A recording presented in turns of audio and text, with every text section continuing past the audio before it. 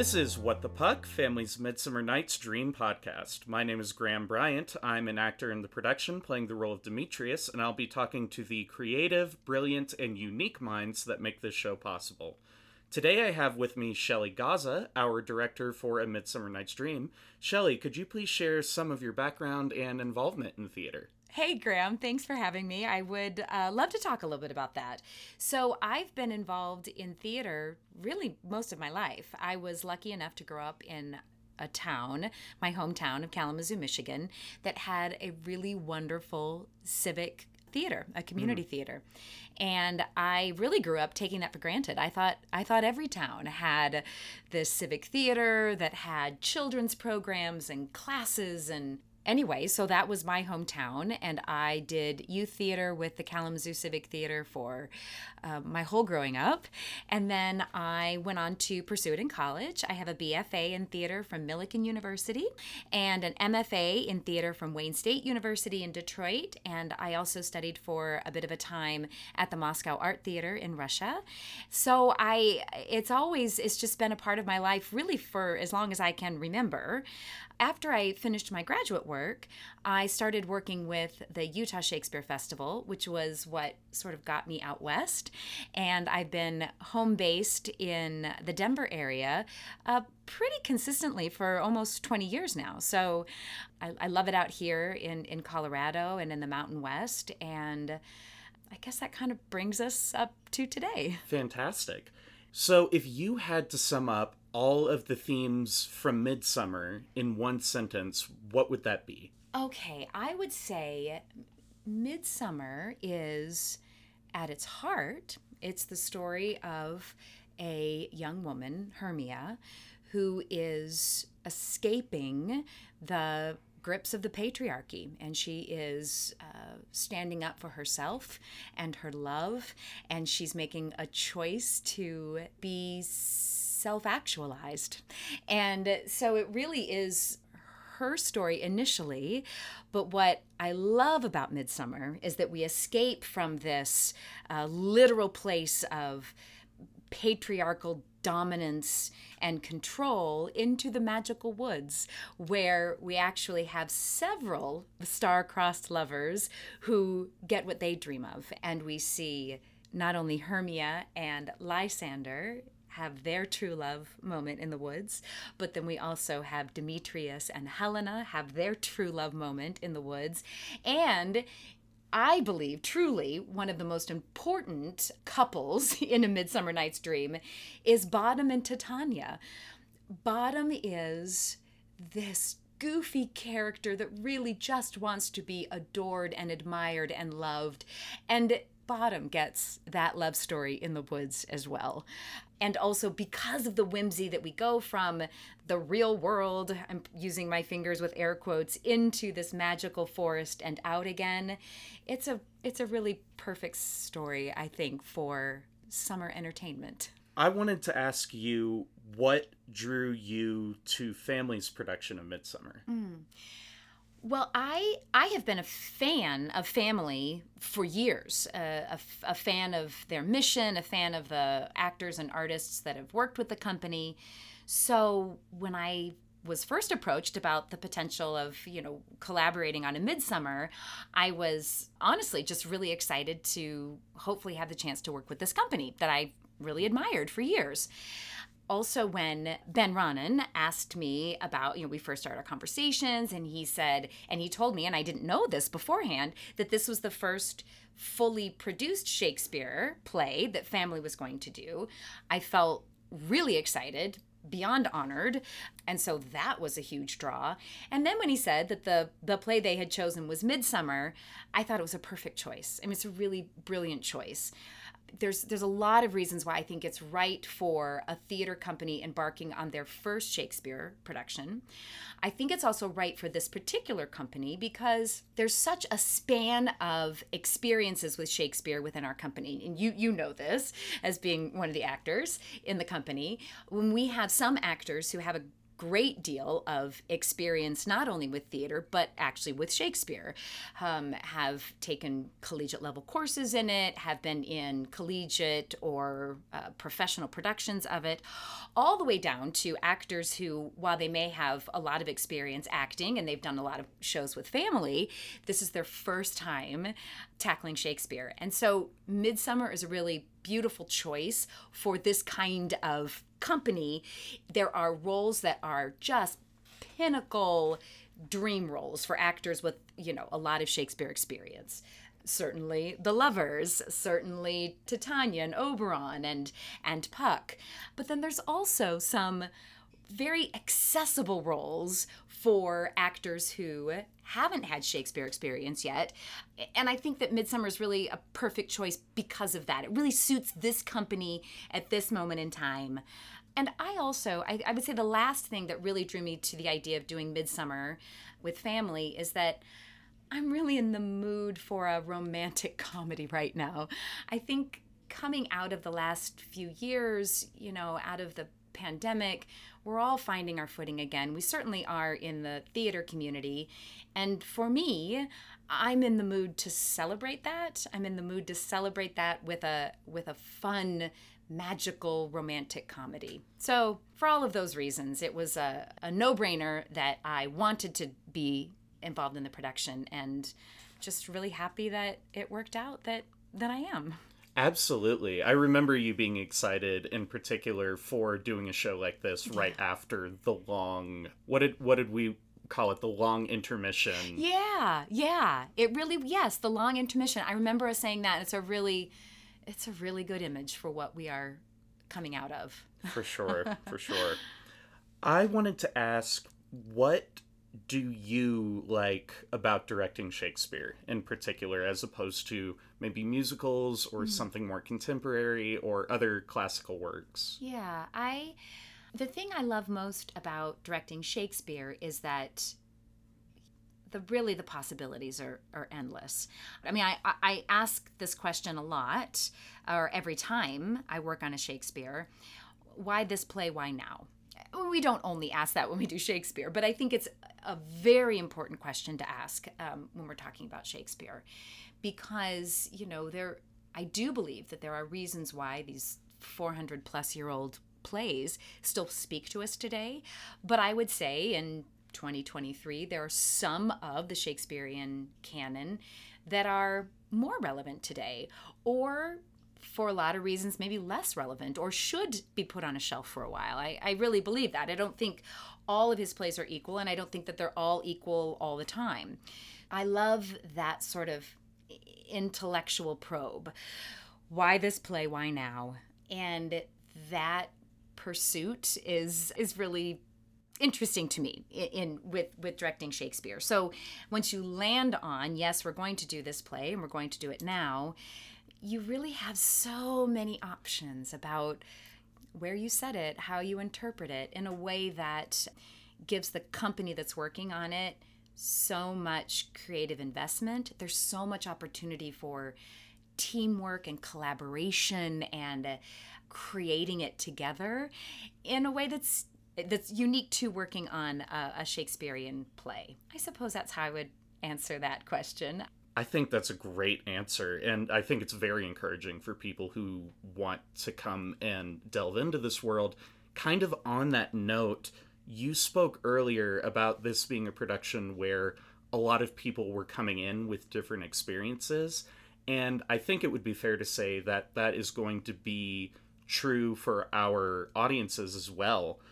So if this was somebody's first Shakespeare play, like maybe they read something in high school but they never actually had to watch it, or maybe they were forced to watch like a BBC production or Kenneth Right. Branagh, you know what I mean? I do. So if this is the first Shakespeare play that they are ever coming into, what advice would you have for them, or like what pointers would you have for them in order to be immersed into this world and this language, and why not to be intimidated by it? I love talking about this. The biggest piece of advice that I give people that are new to Shakespeare or to experiencing Shakespeare productions is to, first of all, just cut yourself some slack. Like any other piece of theater, it is not just about the words of the script. It is as much about that as also the movement of the actors, the expression on the faces, the sound design and the lighting design and the costumes and the props and the actors, hands, all of these. I encourage people to just give themselves over to the whole story and to remember that storytelling is not just about the words that, in the case of our production, are coming out of the actors' mouths. Storytelling is all of the things. So give over to experiencing with all of your senses what's happening in the theater. And that it's really okay that you may not understand every word that's being said. What I also say to people that are new to Shakespeare is, so somebody like me who's been studying it and living with it and working on it for decades at this point, there's a lot that I don't catch on, so that there still are. I'm not even going to understand every nuance and every word of every production that I see either. And so if you just give yourself permission to be okay with that, you're going to have a good time. Our Midsummer is going to be a perfect first Shakespeare for people. It really is. And the thing is, if you have a good time, a good enough time that you think you want to give another Shakespeare a try, another production, you're going to get better at it. And you're going to start understanding and noticing more details. And so it's hopefully, this will be the first of future Shakespeares. That's my advice. Go easy with yourself. Give yourself permission to just have a good time. Don't worry so much about the language and the words. Just come enjoy the story. Great advice. I love that so much. But kind of shifting into the more technical side of it. Yeah. Could you talk a little bit about what iambic pentameter and meter is for people who might not be familiar with those terms? Sure, absolutely. So one of the reasons that Shakespeare is a little intimidating for some people is because he did write, most of his plays are written in a form of poetry, of poetic verse. And the particular form that he used was iambic pentameter. He also did write some in prose, and he did write some in some other forms of poetry that's not iambic pentameter, but iambic pentameter is what most people are familiar with or have heard about. So iambic pentameter actually means the lines of verse are comprised of iambs, which is a 2-beat syllable, unstressed followed by a stressed syllable, and pentameter, penta meaning 5, means 5 of those. So 5 iambs, 10 beats of ba-bum, ba-bum, ba-bum, ba-bum, ba-bum. Most audience members will not be aware of the iambic pentameter, nor should they necessarily be aware of the iambic pentameter. Actors who are, when they're acting their parts and they are speaking in iambic pentameter, you really don't notice it, nor should you. But what I find fascinating about the iambic pentameter is that actually the moments when Shakespeare breaks his own rule. So we're humming along with line after line of 10 beats of iambs, and then all of a sudden he throws in a 12-beat line. Or he throws in a line that doesn't start with an iambic foot, it starts with a trochaic foot, which means it's stressed followed by unstressed. Those things are really exciting to me as an actor and a director because there's just little bits of information to be mined from those things that don't fall on the iambic pentameter, which gives us clues to the character, to the action. So those are all things that, we dig into in the rehearsal process, or you dig into when you're really getting into the nitty-gritty of Shakespeare. Mm-hmm. It's a really interesting form of writing that he did, too, because it very closely mimics the way that we talk today. Yes. And so with that kind of intentionality, it's like you were saying, it's when he breaks it that something notable is happening, or something is being communicated, maybe not to the audience like you were saying, because maybe they're not picking up on it, but it does communicate something to the actors or the director who is trying to find the heart and the soul of these characters. Yeah, absolutely. It's those things that we discover in our rehearsal process and our homework of the text that then the audience will notice because there are these, active choices that we're going to make based on what we understand by analyzing the text in that way. What I love about what you said about the heart and soul of the meaning of the text reminds me that something that I often think about and I share with actors when I'm working with them is that iambic pentameter has been referred to as heartbeat and lungs breath. So the iambic beat, the unstressed stressed, it does sound like a human heartbeat, the ba-bum, ba-bum, ba-bum. And it's reported, we've heard, there's some, historical evidence that Shakespeare referred to the line of verse, the lungs breath, meaning that these 10 syllable lines are what a human can comfortably express in one exhale. Now, of course, there's a lot of debate Not about me that. Always, I know. But it's an interesting thought because I do think that Shakespeare was purposeful in choosing this poetic form for his writing. And he wasn't the only playwright of his era. There were other playwrights writing in iambic pentameter, but I think they did that because there's something about it that feels right. Great. Thank you so much for that. Before we wrap up, I was wanting to ask you to share with our listeners which aspect of this production are you most excited for audiences to see? Oh gosh. Okay. What gets you geeked out? Yeah, I don't know if I can pick just one. So I'm gonna dodge the question slightly by maybe saying a couple or a few things. Mm-hmm.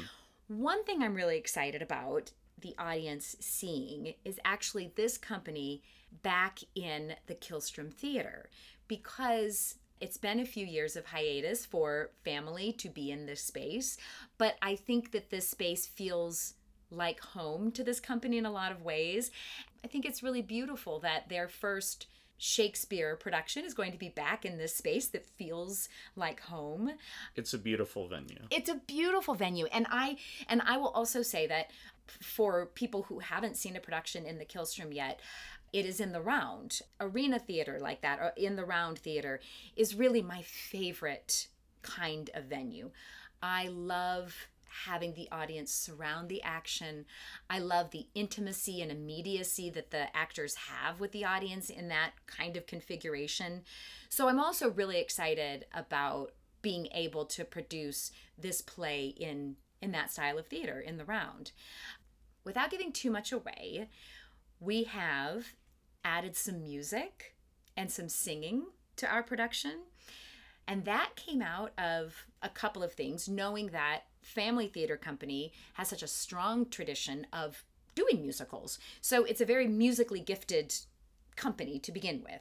So it seemed like a no-brainer to me to incorporate some of those talents in, even though this isn't a musical. And then we just happened to have some really musically gifted people in the cast that I hadn't pre-planned, but I haven't seen it all together yet. No one has. But I am really excited about the work that's happening with the design team. I'm so excited about the lighting design, the sound design, the costume design, all the way down to the hand props and the furniture on stage. There's so much that I think is going to really make this production a delight for so many of the senses.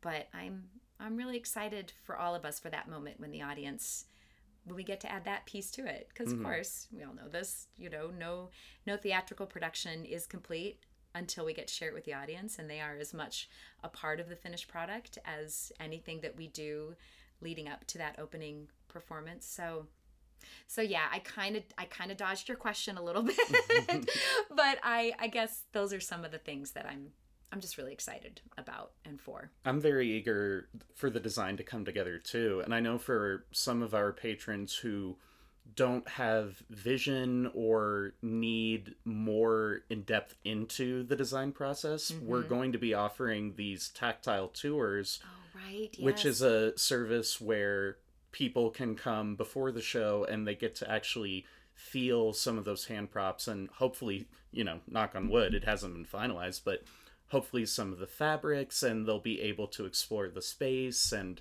that's a really cool service that this company provides that other patrons might not have had access to before, but I hope more do in the near future. I do too. I mean, Family Theater Company is they're such an important leader in not just our Denver area theater community, but nationally. I mean, the example that they set for how we include people in the productions, how we make it accessible and welcoming is other theaters look to Family. Those audience members that do those pre-show tours, it's going to be really great. Absolutely. Shelly, thank you so much for joining me today. I just wanted to remind our listeners that A Midsummer Night's Dream will be playing at the Killstrom Theater at the Denver Center for the Performing Arts from August 17th to September 2nd. For accommodations and ticketing info, you can visit family.org. That's PHAMALY.org. And we hope you join us in the merriment and festivities. So with that, thank you so much.